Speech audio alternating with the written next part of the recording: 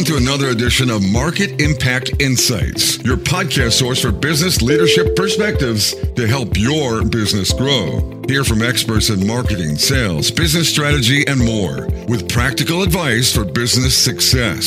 Make sure you won't miss the latest episodes by visiting marketimpactnow.com. Now, here's your host, Dan Albaum.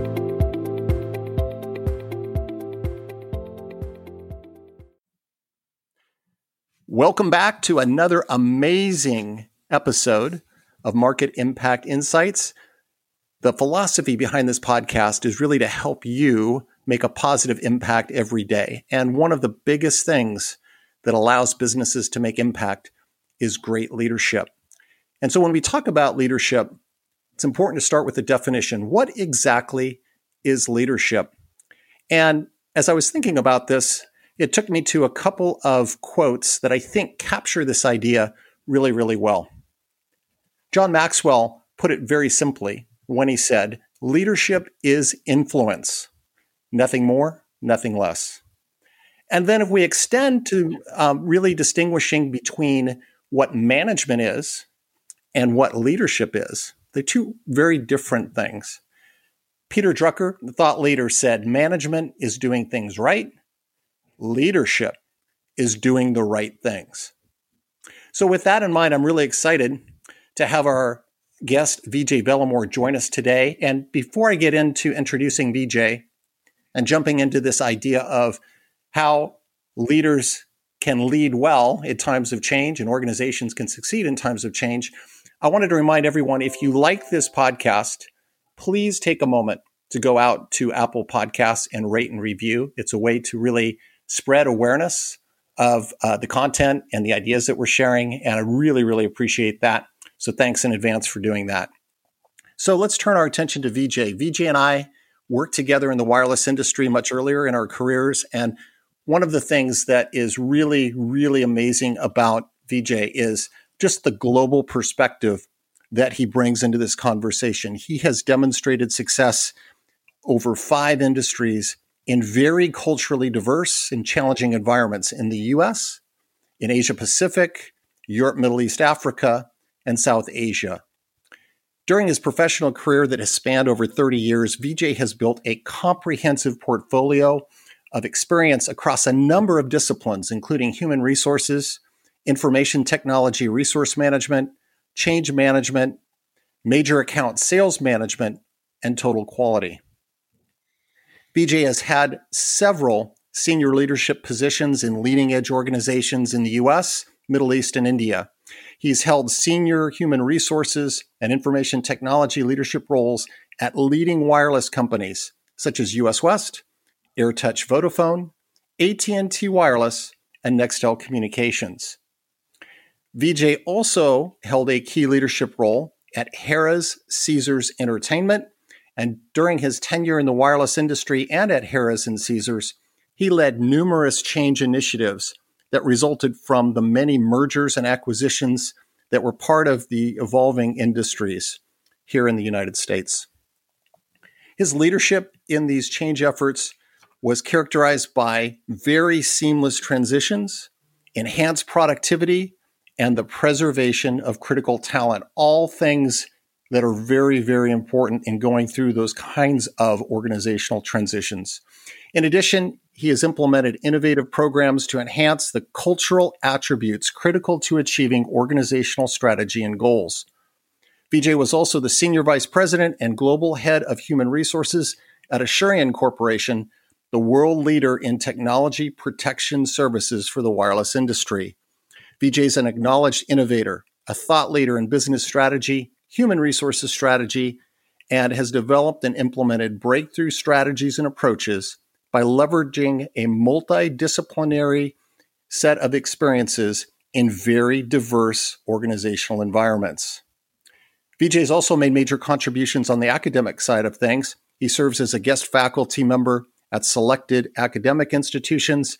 He's a mentor for the EMBA cohort and special advisor, executive education at the McDonough School of Business at Georgetown University, and is also a senior advisor for the Young Professionals for International Affairs in Washington, D.C. So with that as a backdrop, and VJ beaming live from Bellevue, Washington, welcome to Market Impact Insights. Thank you, Dan. Appreciate it. And thanks for that glowing introduction. I'm beginning to re-recognize some talents in myself. I did not realize that you had such a comprehensive understanding of my entire chronology of experiences, much of which I've forgotten myself. So, yeah, thank you for having me on this podcast. You know, it's great because, as I said, you and I worked together in the wireless industry, and we worked together at a time when the industry itself was undergoing tremendous growth. It was very dynamic, a lot of change, changing business practices, changing behaviors. So there was an aura of excitement, but an element of the unknown. And we are living today in times where there are also a lot of unknowns. There's a lot of change in the air, so to speak. Mm-hmm. And so it'd be a good time to take a perspective on what some of those major changes we currently experiencing are, and what are some of the implications? Great question, Dan. And as you put it, perfectly well timed. But before we actually get into some of the major changes we're experiencing, a couple high-level thoughts. You've heard the refrain, change is the only constant. It's a common refrain heard over many years in organizations of every type. Leaders have repeatedly called for effective change management to ensure that promised outcomes from changes are realized. Also, leaders who have gained public acclaim and sustained organizational success have been shown to demonstrate exemplary change leadership capabilities. However, while the constancy of change is an accepted reality and the pronouncements for effective change management are many, the track record of success in this regard is at best mixed. Leaders in contemporary business, social, and governmental organizations with their inherent complexities and challenges require a comprehensive understanding of the implications of change at the individual, team, and organizational level, and approaches to address these challenges to fully realize planned outcomes. In particular, leaders who are sensitized to the human and organizational implications of change, and when equipped with the strategies and tools to realize the benefits of change, have been and will continue to be the leaders of choice and the catalysts for organizational success. Now, getting to your question, the major creators of tumult and change in our lives today fall into two broad categories, neither of which will come as a surprise. Technology and accelerating globalization. Let's call these macro or environmental factors influencing large-scale change.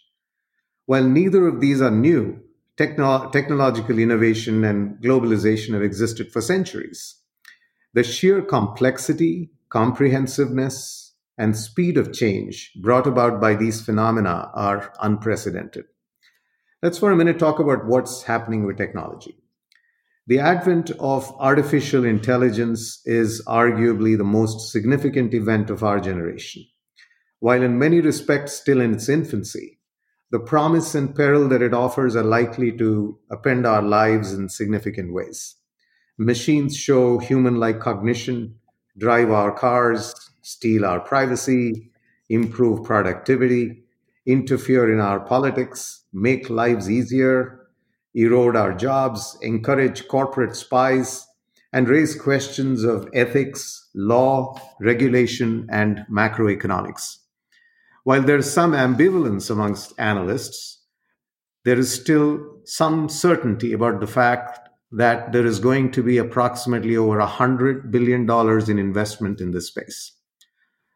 The world generates, I think, 2.2 to 2.3 exabytes of data. That is 2.2 exabytes of data, again, every day, providing fertile ground for the AI journey.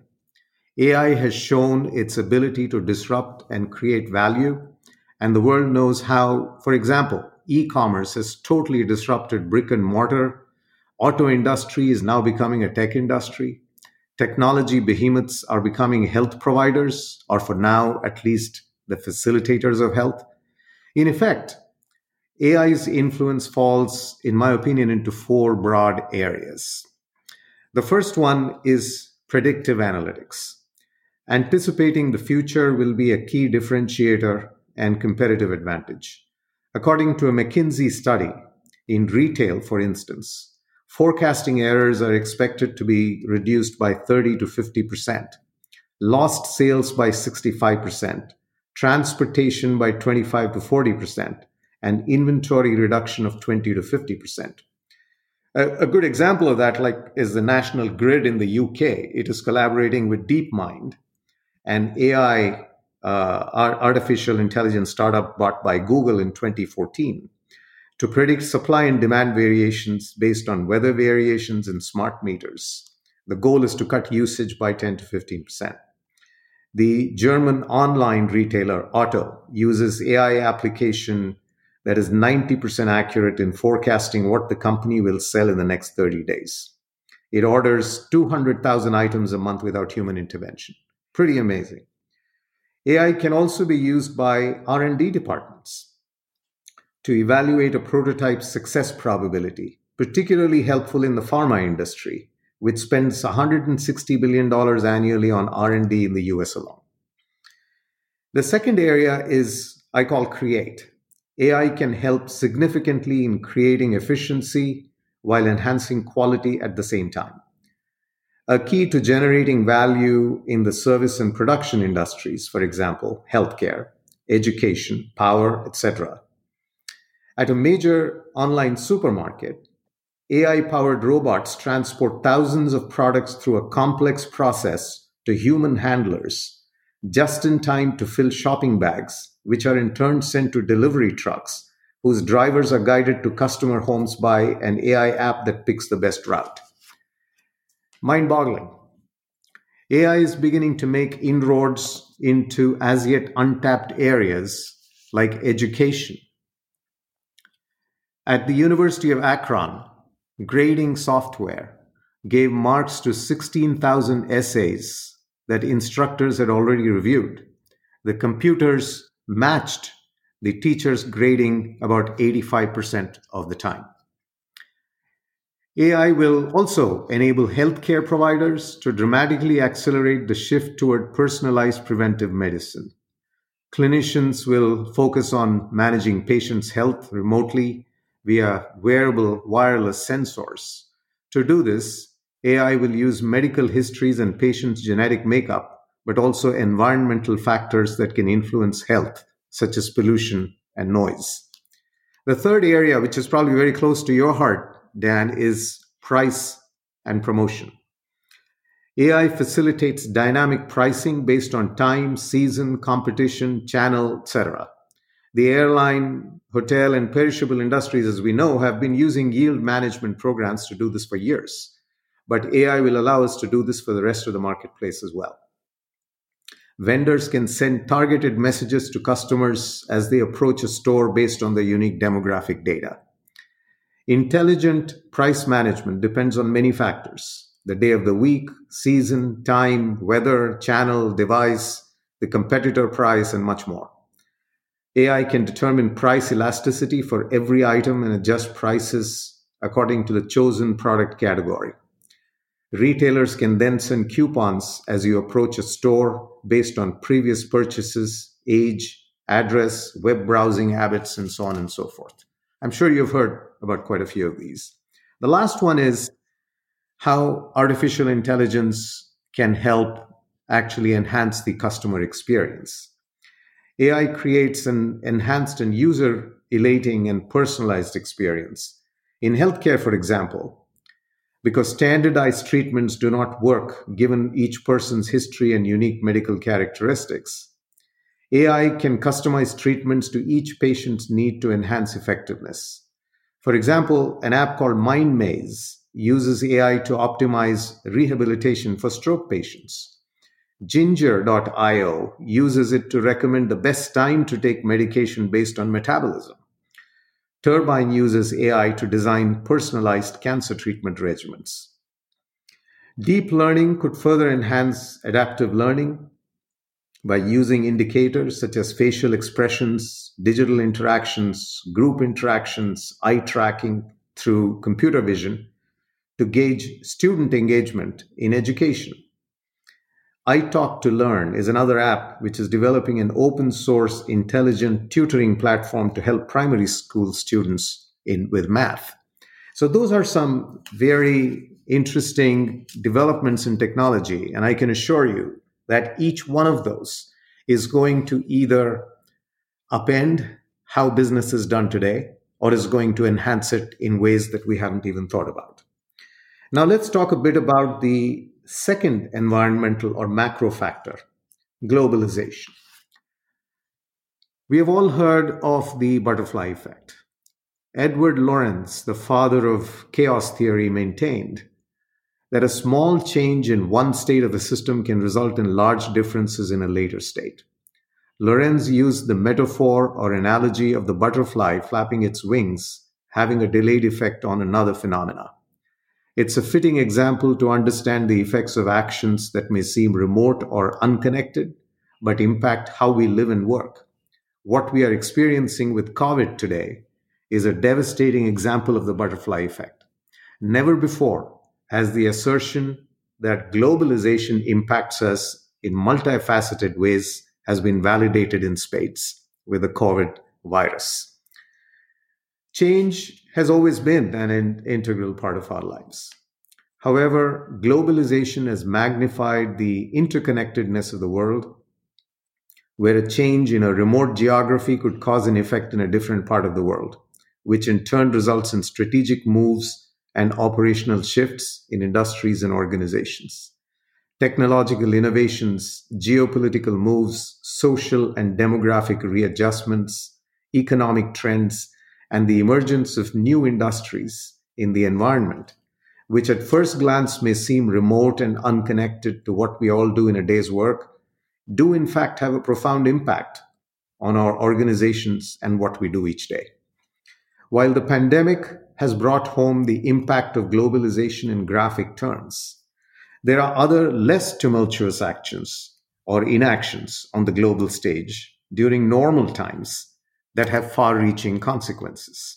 For example, the introduction of electric cars, the pressure to unseat Maduro in Venezuela, the sanctions against the Iranian regime, China's national project to replace gasoline-powered automobiles with new electric models as part of their Vision 2025, the pivot to electric vehicles by major US manufacturers, the recent upheaval in OPEC, and the inability of Russia, Saudi Arabia, Mexico, and a few others to agree on production levels has resulted in an oil glut literally in the blink of an eye.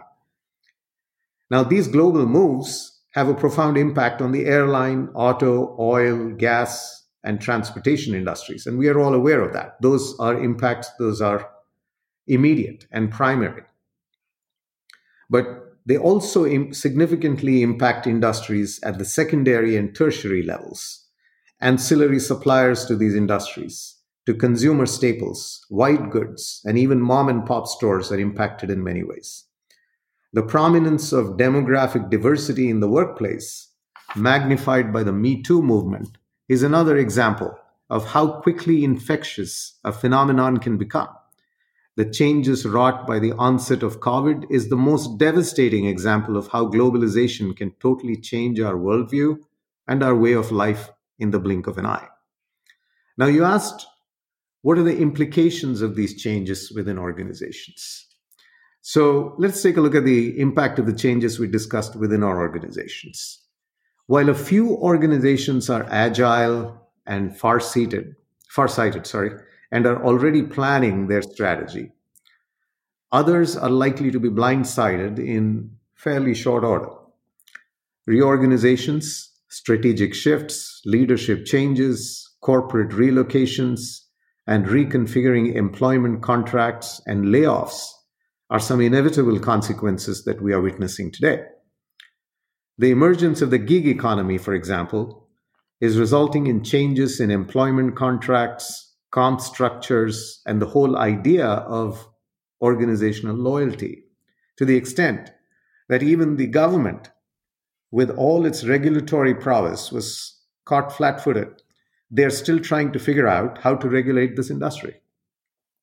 The international nature of our businesses and the demographic diversity it entails has to adjust its policies and practices to adapt to the changing workplace.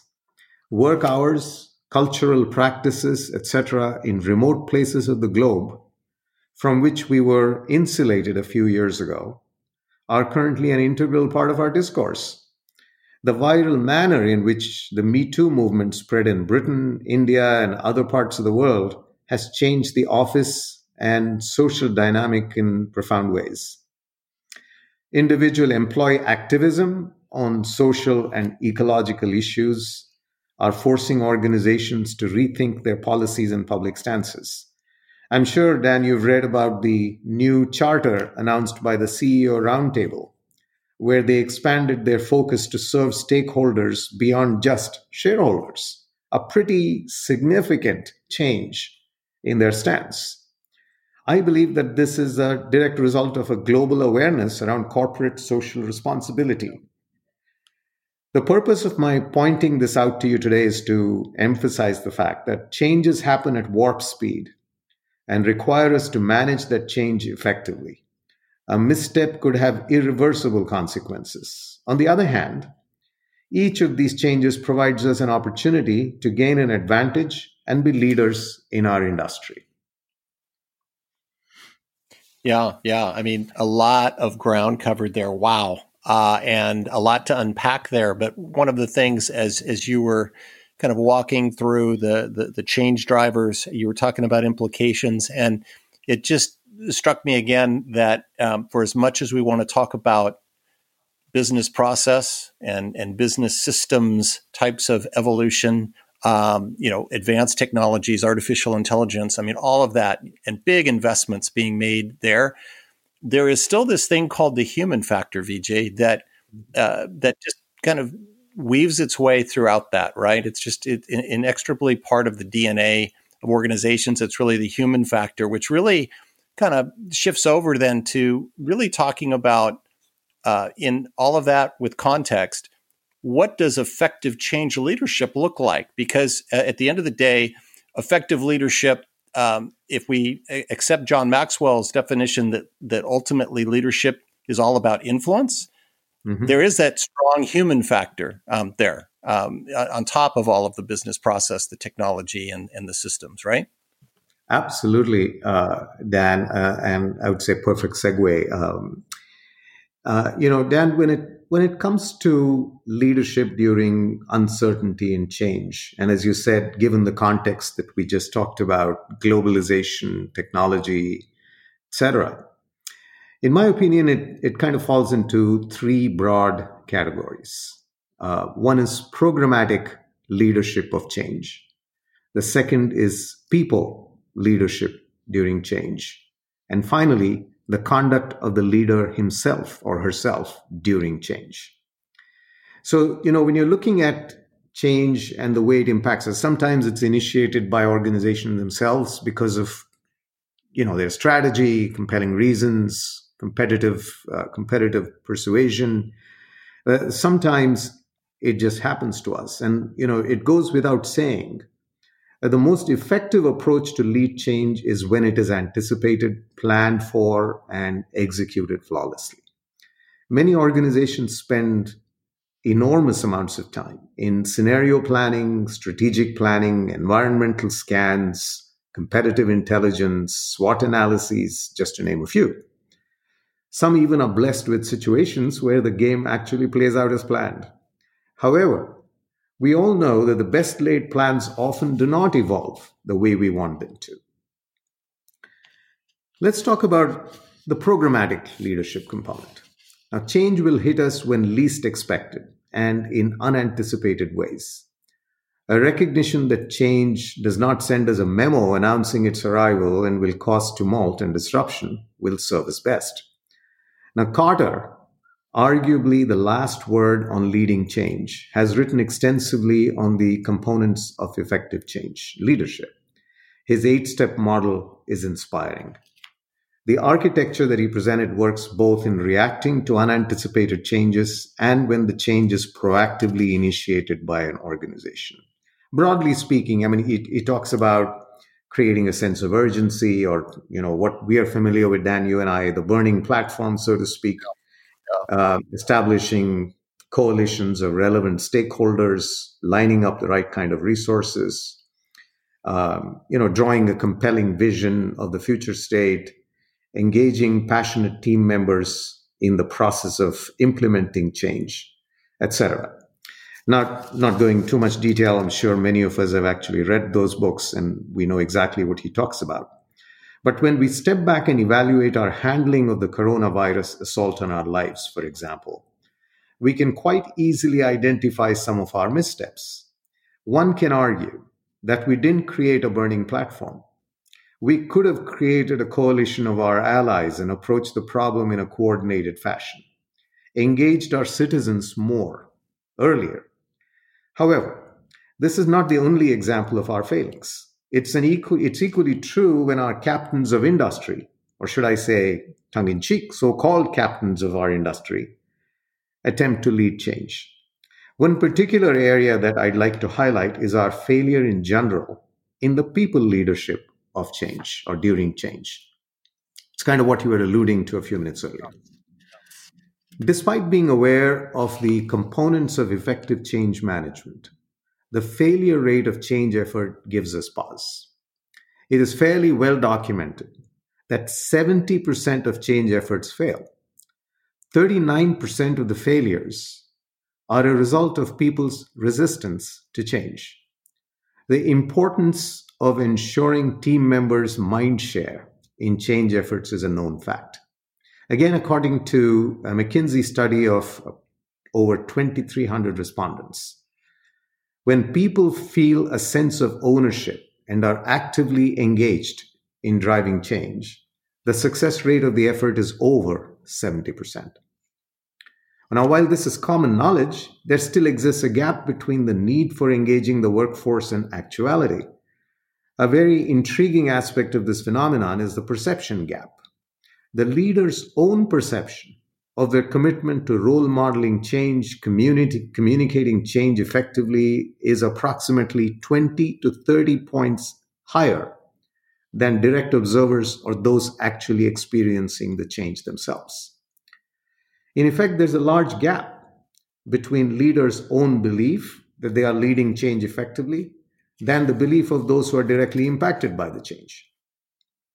A very significant fact in all change research is the people variable, which constitutes the difference between success and failure. Despite these findings, the continued oversight in ensuring the engagement and active participation of team members in managing change is a puzzle. Leaders in organizations know this and yet fail to effectively address this gap. The mushroom is a classic metaphor that I like to use to highlight this phenomenon. Every organization says that people are their most important asset and yet do a suboptimal job of making them the engine of change, a role which they're eminently placed to play. Like the mushroom, the people of an organization are kept in the dark and often fed manure. The results of this oversight are well documented. In addition to the failure or less than effective realization of the goals and value streams outlined for the change initiative, the organization suffers from loss of productivity, the flight of intellectual capital, disguised underemployment, outright sabotage in some cases, and the adverse impact to the organization's brand. Another thought leader in change leadership, William Bridges, speaks to the difference between change and transition. Now, while change is an event, transition is the emotional reorientation that people go through to adjust to the change. The change itself takes very little time, but the emotional reorientation to the change takes much, much longer. We experience this phenomenon virtually each day in our social, professional, and family lives. In fact, almost all cultures have historically recognized the psychological reorientation needed in adjusting to the changes we encounter in our lives. whether it be a wedding in the family or the unfortunate passing of a friend or family member. Our cultures have built rituals since time immemorial to help us through these transitions. These are designed to get us used to the emotional upheavals and adjustments that are required to adapt to these changes. Now, while we likely recognize this at an intellectual level, we don't make allowances for it in executing change. When not accounted for, it results in resistance and suboptimal adoption of change. Another misplaced accusation is the oft-repeated excuse of people's resistance to change by leaders. This has become an alibi for change failure and/or suboptimal results. The question I think we should ask ourselves is, why is there skepticism or outright rejection or resistance to change? The reasons are quite a few. First, change creates winners and losers. Winners are those who benefit from the change, and since some of their friends or colleagues don't benefit from the change, the winners feel guilty. And guilt is sometimes experienced by the managers who have to give the bad news to those who lose because of the change. I think a phenomenon that we are experiencing currently across the country, across the world, as a matter of fact. Yeah. Guilt can result in avoidance or blame. For example, one person gets a promotion or gets to work on a prominent project during change or as a result of the change, while another team member does not. The second, team members who don't benefit from the change are likely to feel resentful, angry, and question the wisdom of the change idea.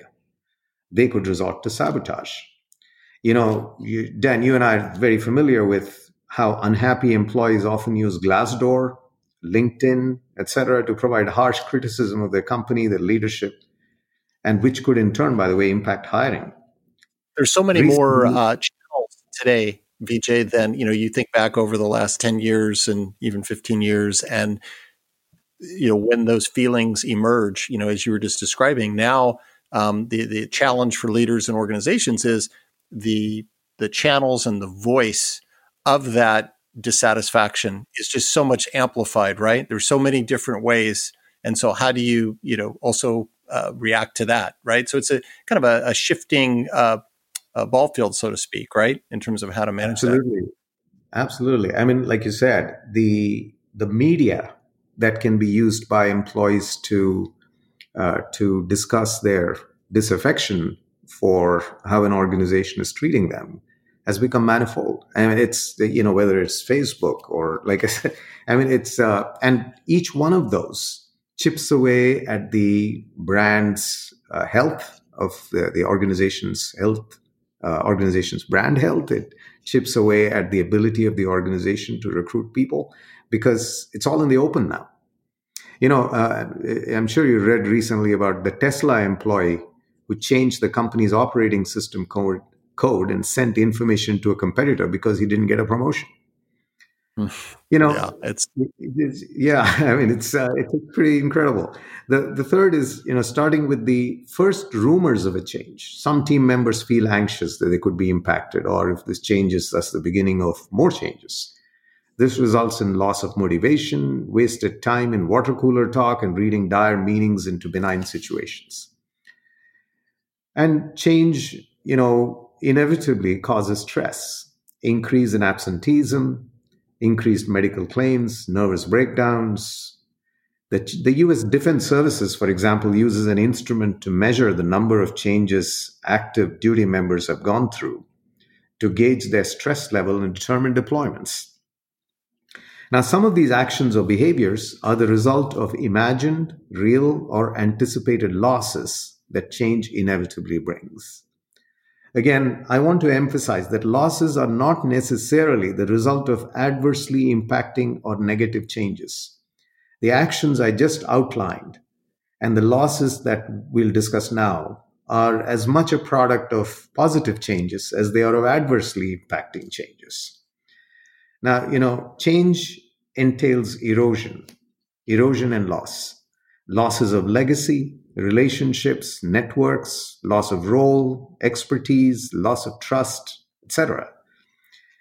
I'll give you an example of a colleague of mine in the telecom industry who was a leader in technology. He was an IT leader. And when the change happened and the company was acquired by another organization, the only source of identity this employee had, this leader had, was that he was an IT leader. Now, what they did not recognize, did not want to know, or did not have the time to understand was that this person's resume was 50% IT, but was 50% marketing as well. Now, because of the narrow ways in which we look at evaluating people during change, his resume got forwarded only for the IT role, while they were waiting to fill 10 marketing jobs. And they did not even have visibility to the fact that he had experience in that space. So that's what I mean by loss of expertise.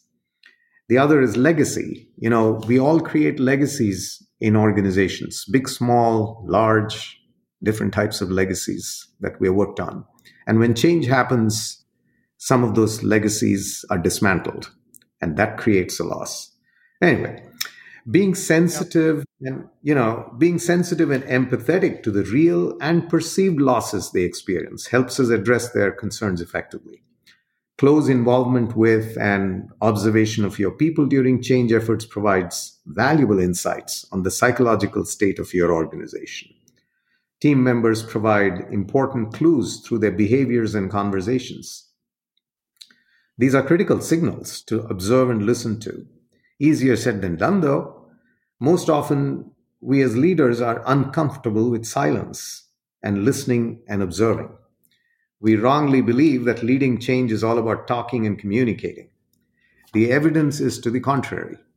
Careful observation and sincere listening are far more powerful in helping teams than taking up all the oxygen by talking. Yeah, most definitely. And I was thinking back to your analogy. You're talking about we're like a mushroom growing in a dark room. And I was thinking a little bit about in change environments, high change environments, uncertainty and confusion certainly are natural outcomes. And so the question becomes, how can we as leaders help navigate out of the dark room and bring the teams into the light, right? And address that uncertainty and confusion? Are there some quick suggestions in terms of how to navigate through some of those challenges? Great question. Uncertainty, lack of clarity, confusion are an inevitable part of change. What we are experiencing today, for example, again, you can't help but discuss what's going on with our lives these days. It's kind of such an overwhelming experience that we are all going through, and presents such a tremendous example of what change can wrought on people. It's pretty incredible. So like I said, the coronavirus crisis is testimony to this fact.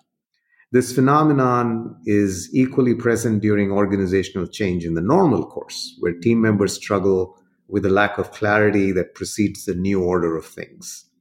For example, during a merger or acquisition, team members often wonder about new roles, organization structures, policies, and how it's likely to impact them in their work. In almost all cases, it also results in paralysis because they don't want to make mistakes. People avoid making decisions.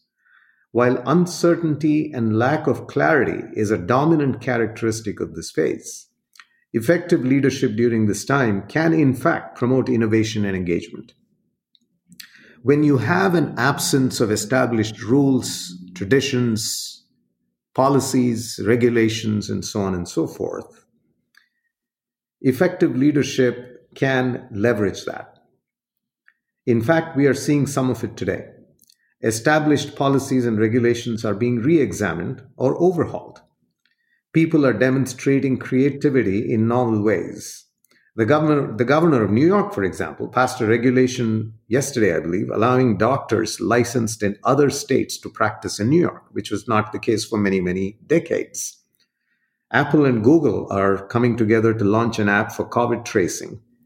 Hackathons to come up with solutions for medical equipment across countries and to address medical equipment shortages is becoming the norm. People are making masks at home, and ventilators are being rejigged to accommodate 2 patients. People are actually building romantic relationships with chatbots. And for people who are unfortunately dying because of this dreaded disease, they are able to use technology to actually help with the situation where they can interact with their dear ones, at least through FaceTime. So the point here is coordinated innovation during uncertainty leverages human ingenuity in incredible ways. Shotgun innovation, on the other hand, results in wasted resources. So the moral of the story here is uncertainty is a given. It is a fact.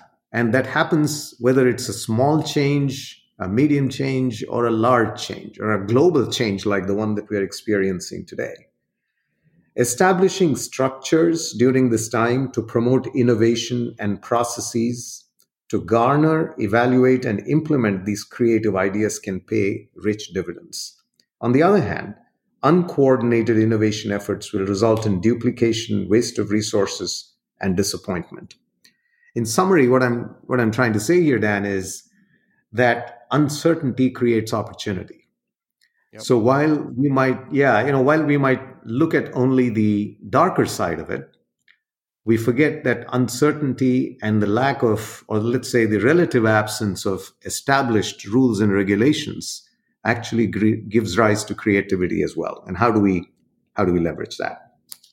That's absolutely right. On a recent podcast, Don Proctor and I were talking about this concept of disruption.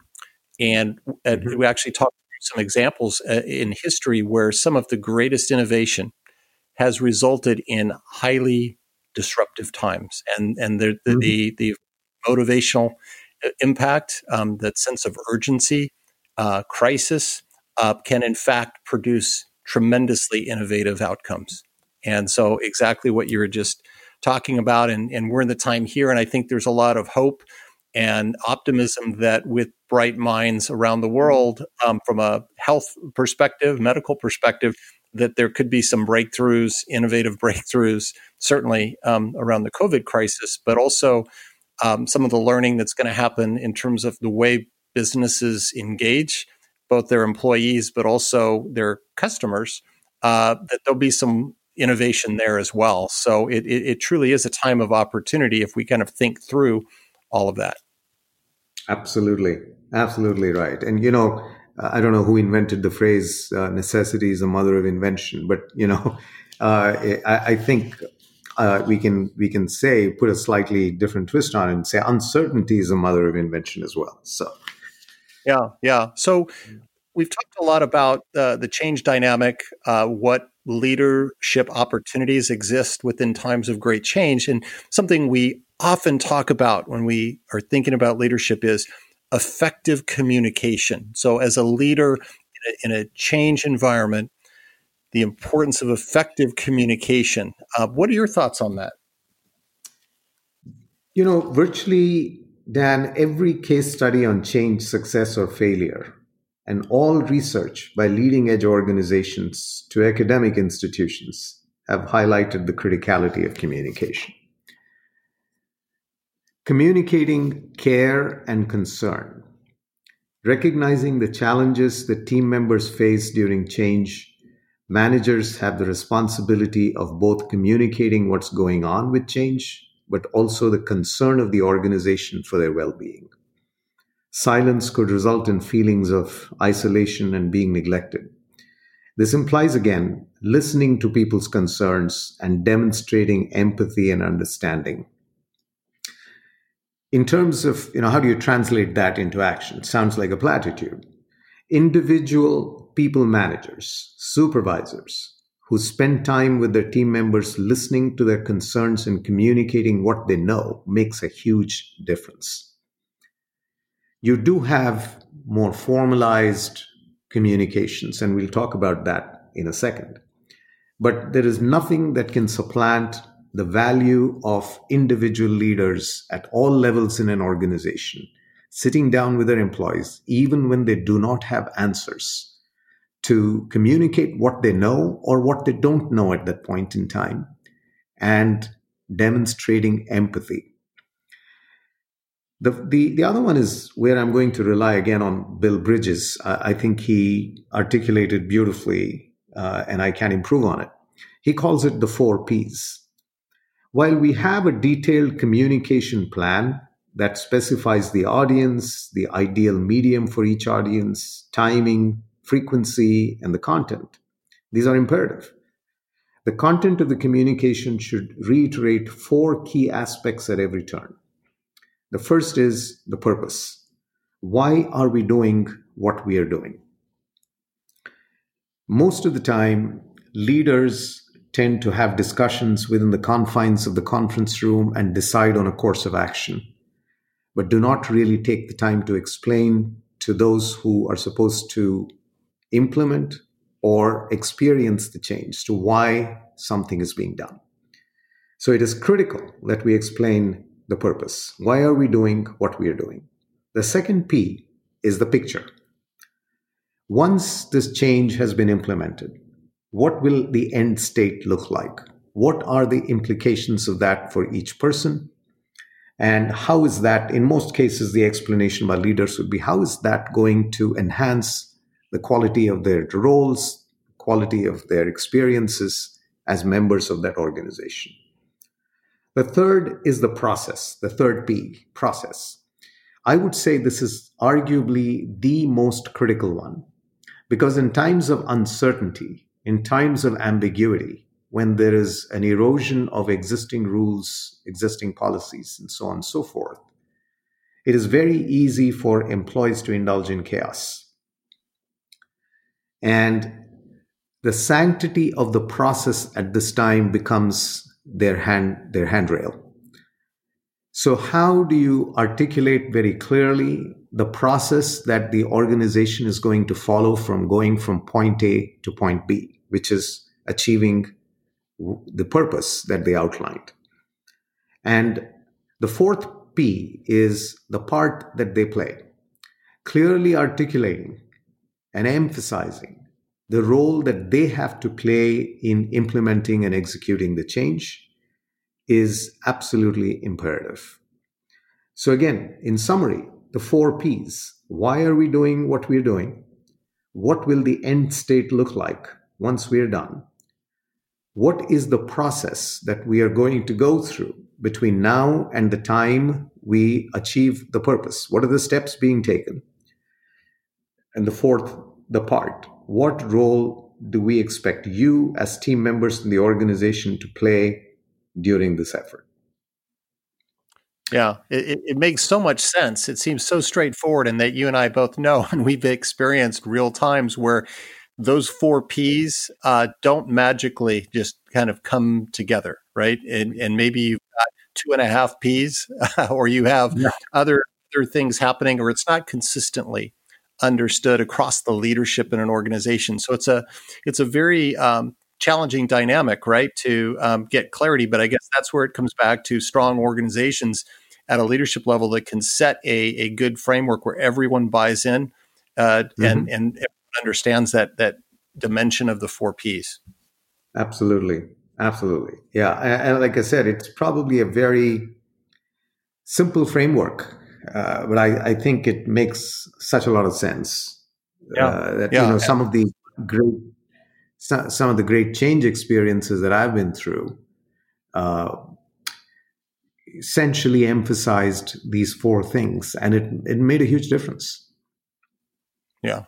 And I think especially today with so many organizations that have established remote working processes, right, out of necessity. And so you don't have cohabitation. So it really, that art of effectively communicating in a consistent fashion with a sense of common purpose becomes even more important when people are using different means of communicating. There's not as much room for the impromptu. And so it just adds a whole nother element to that. Absolutely. Yep. Kind of agree with you more. Yeah. So as we come down the home stretch of our conversation, Vijay, when we think about leadership during times of great change, it's important, and I mentioned a human factor. Well, if we turn that human factor back to the leaders themselves, I mean, they're people, they are humans, right? And they're making critical decisions. They have a lot of responsibility on their shoulders, and they certainly aren't immune to the stress that can happen in a change environment. Any thoughts on how the leaders themselves can deal with that human stress that they undoubtedly are going to take on? Yeah, I think the owner's responsibility that the leader carries, or leaders, by the way, and I don't necessarily mean just C-suite leaders or people at senior levels in the organization. It could be the humble people supervisor or manager. I mean, they all have a role to play in this, and all of them go through, as you pointed out, the stresses of change. So there are some simple thoughts that I have, as I've seen some of the leaders that I work with navigate this so much more effectively than others. And some of the things I've seen them do are reflection, self-care, and leveraging their talent could make the difference between making history or becoming history. Key points to remember are understanding your long-term goals, which provides a perspective that rises above short-term setbacks. Because during change, you could experience short-term setbacks. A project is taken away from you. Your role could be, parts of it could be subtracted, could be given to somebody else. You could be demoted. You could lose compensation. So I think it's always important to keep the long-term goal in mind, because that can help us overcome short-term setbacks. Identifying your sphere of influence and making a difference in that sphere is key to maintaining self-esteem when things seem out of control. Understanding that you cannot boil the ocean or solve world hunger is critical. Again, depending on where you are in the hierarchy in an organization, you have only so much influence. You can expand it a little bit. You can negotiate an expansion, but understanding what the boundaries are and making sure that you're able to maximize your input within those boundaries becomes absolutely critical. Practicing self-care through healthful practices like meditation, exercise, and seeking support from family and friends is essential to maintaining emotional balance. And lastly, having a clear idea of your strengths, identifying opportunities to apply those strengths, and contributing to change initiatives will position you well for the future. So while all this change is going on, it would only be pragmatic of you to be also thinking about what your role is going to be in the new order of things. And that is where I think a critical assessment of your own capabilities and finding specific opportunities to play a consequential role in change-related projects will position you well for the future. Most definitely. And what I was taking from that is really it's this sense of finding wellness, through the process, or achieving wellness, which has really got both a mental and a physical aspect, and the opportunity for leaders, from managers, and actually, project leaders that may be individual contributors on up to the senior executives, all have that opportunity to kind of take that responsibility to how to achieve a good balance in terms of that mental and that physical wellness. Yeah. I would probably add just one little thing to that. You can call it, like you said, the emotional as well as the physical fitness. The third component in change also is the professional readiness to play a consequential role in the future state of the organization. So, you got to be able to nurture all three But the first two are very critical because the third one becomes meaningless unless you have the first two. Yeah, makes total sense. So, Vijay, we've covered a tremendous amount of ground here, a lot to consider and to take in. Do you have any final thoughts for leaders that are really thinking about how they can elevate their level of influence and impact positively to the organization? Probably just one additional thing, Dan, and that has to do with, I'm a measurement fanatic. That there's nothing that cannot be measured. Obviously, we measure a lot of things which are inconsequential, and we forget to measure a lot of things that are consequential. But having said that, change efforts also can be measured. Having clear measures or a dashboard for the change initiative, and equally important for the transition plan before, during, and after the conclusion of the initiative provides an effective roadmap for action. In addition, it is a sound source for corrective actions for future change initiatives. Typically, measures fall into three broad categories. First, of course, is business outcomes. Did the change effort achieve the business results intended?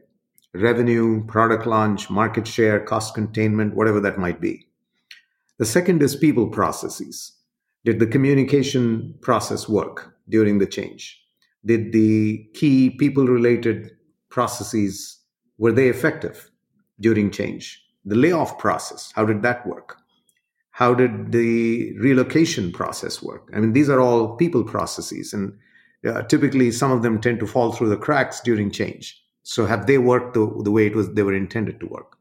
And lastly, people outcomes, retention of high performers, innovation, productivity, change adoption.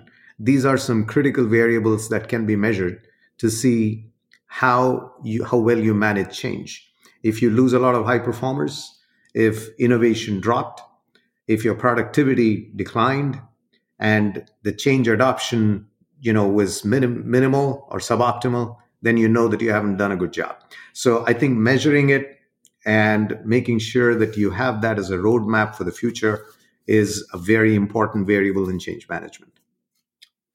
Yeah, makes a lot of sense. And I'm really glad you brought up measurement, because having been in a lot of change initiatives, I think what happens is sometimes the focus becomes on the front end. It's like, how do we get our messaging right? And do we get alignment around that in terms of explaining the change? And so a lot of that effort comes into getting the essence of the message, getting the communication, the processes, many of the other steps you talked about. But then I've seen where the organization becomes so fatigued, there's so much work packed into the front end that they go out and they execute. And then they take a deep exhale, and then they're so anxious, right? The natural tendency to want to move on, right? Let's move on. Let's get out of this. And then there isn't always that deeper attention to, okay, well, did we set up the right measurements to be able to see how successful we were, or that we achieved what we thought we could achieve? Yep. And how did we learn from that experience so that the next time around we don't make the same mistakes? Yeah. Well, Vijay, very timely conversation in light of everything that's going on in the world and what businesses and leaders face today. Thank you again for sharing your views and your insights on Market Impact Insights today. Thanks a lot, Dan. Appreciate it. And a reminder to everyone to please remember to visit marketimpactnow.com for the latest in business leadership perspectives. So long until next time.